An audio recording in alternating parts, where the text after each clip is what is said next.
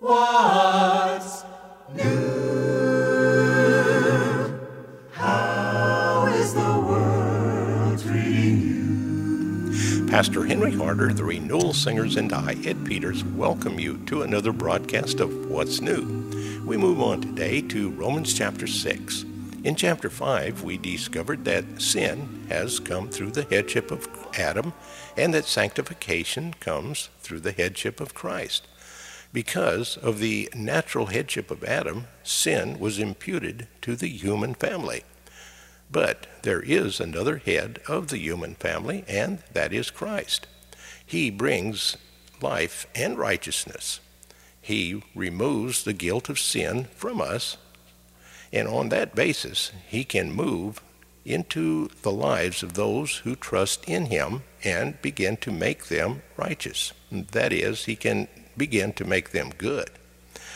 Up to chapter 6, Paul does not discuss the holy life of the believer. From chapter 6 on, Paul does not discuss the salvation of the sinner. He wasn't talking about the believer and the life that he is to live when he was discussing salvation, but now he is discussing that.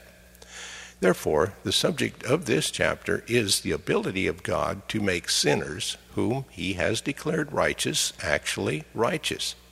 He shows that the justified sinner cannot continue in sin because he died and rose again in Christ.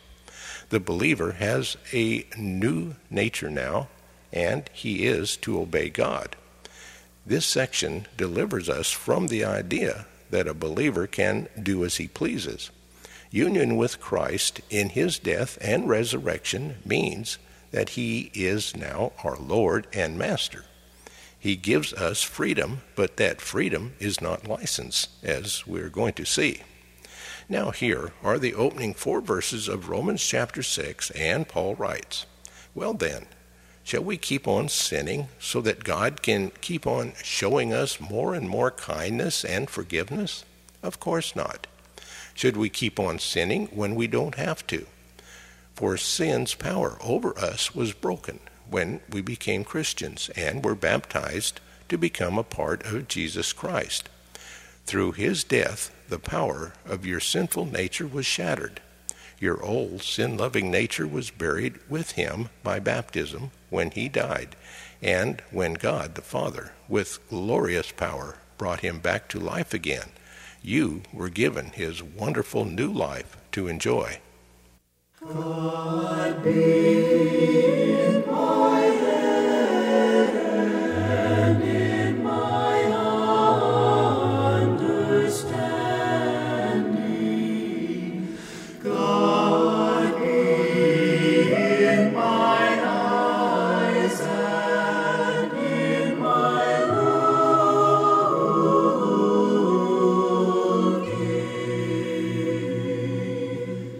God be in my mouth and in my speaking.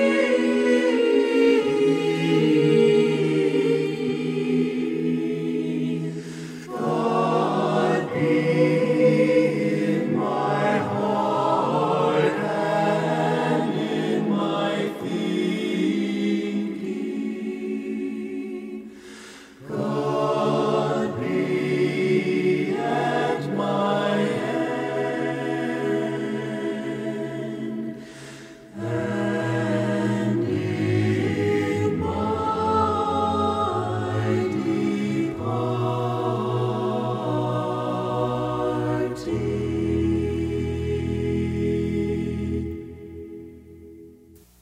Paul tells us in verse 4 that we are buried with Christ by baptism unto death. But just as we are identified with Christ in his death, we are also identified with Christ in his resurrection. We are joined today with a living Christ. In other words, our sins have already been judged. We have already been raised, and we are already with Christ in heaven. This is one of the great truths of the Christian life. Now, here with our study is Pastor Henry Harder. In the first 5 chapters of the book of Romans, Paul has answered questions such as, why is salvation necessary? Who needs it?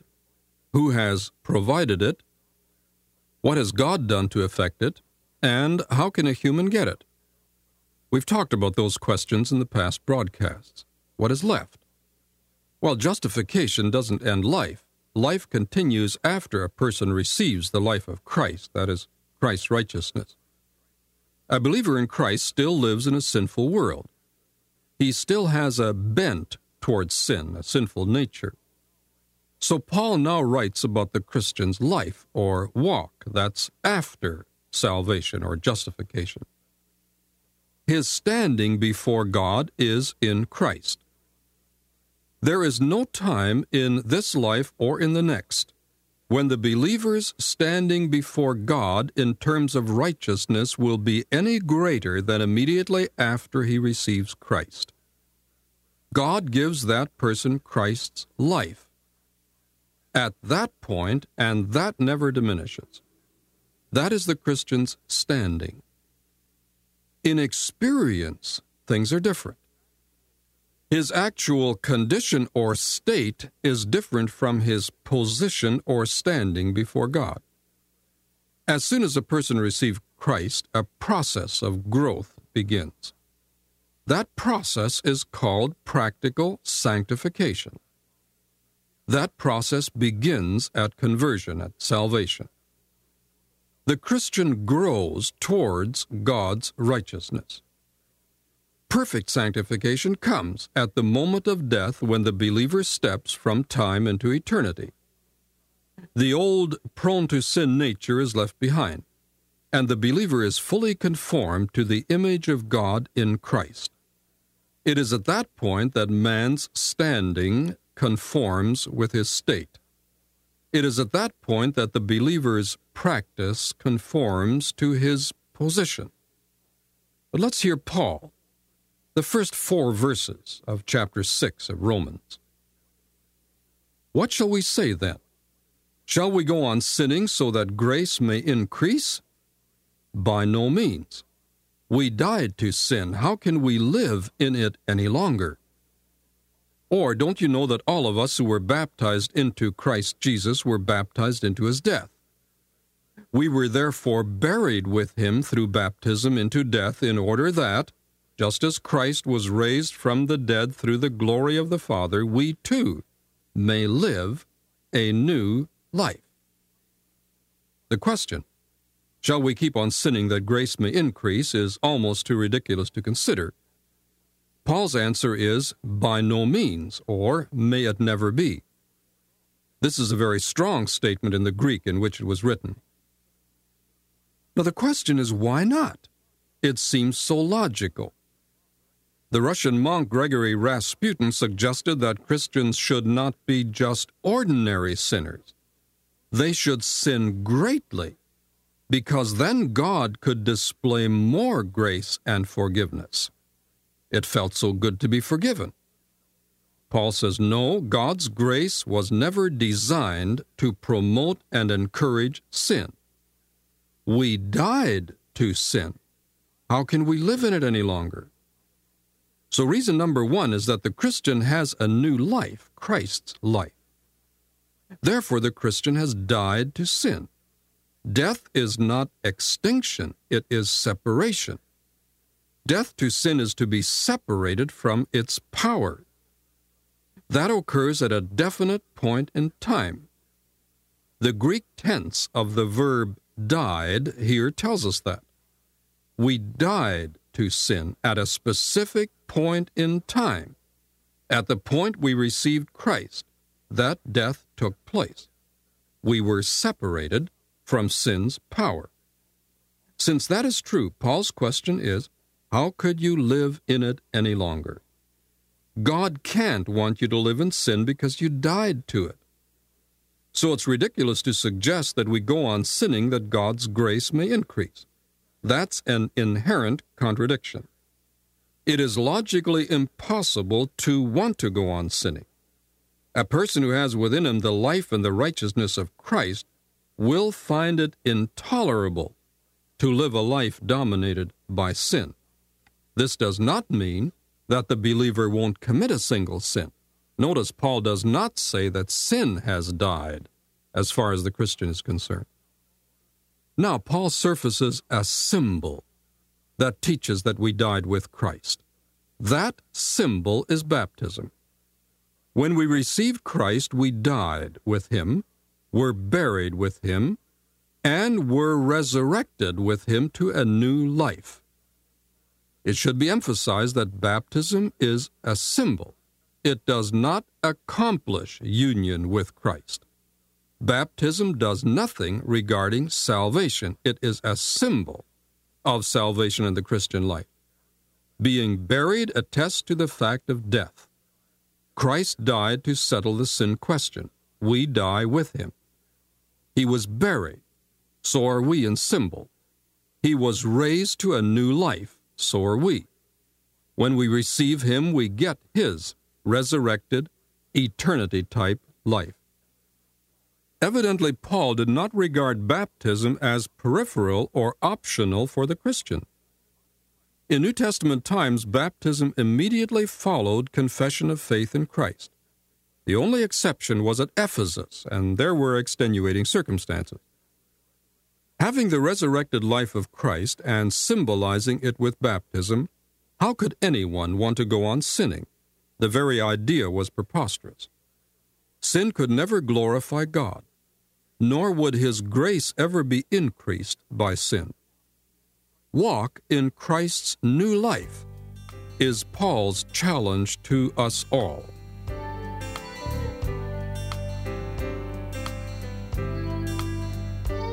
One day as I was walking through a dreary, sinful land, I met a gentle stranger who took me by the hand, and then I heard him whisper, I heard him call my name, and I knew with all my heart and soul I'd never more be the same.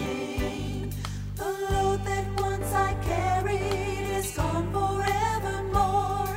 My steps that once were feeble are bound for heaven's shore. I'll keep on climbing upward till I receive my crown. Until that happy, happy day, I just won't turn around. Well, I won't turn back no more till I reach heaven's shore. My Lord is walking with me, and I know he's talking with me. He said he'd hold my hand till I reach the promised land, and I won't give up, I won't turn back, but I'll keep holding on. I won't give up, I won't turn back, but I'll keep holding on. He'll help me cross the valleys and climb the mountains tall.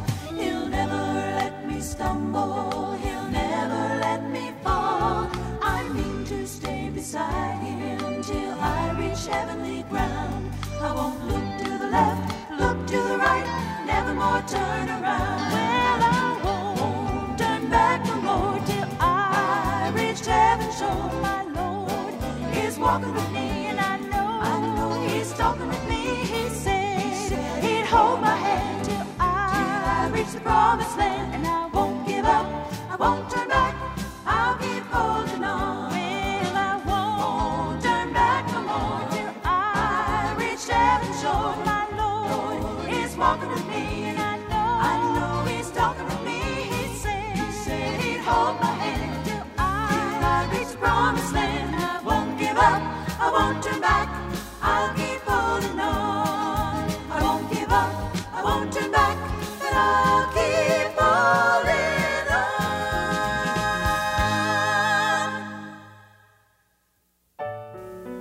What's New is a radio production of Creative Encounters. Our mailing address is Post Office Box 848, Shafter, California, 93263, USA.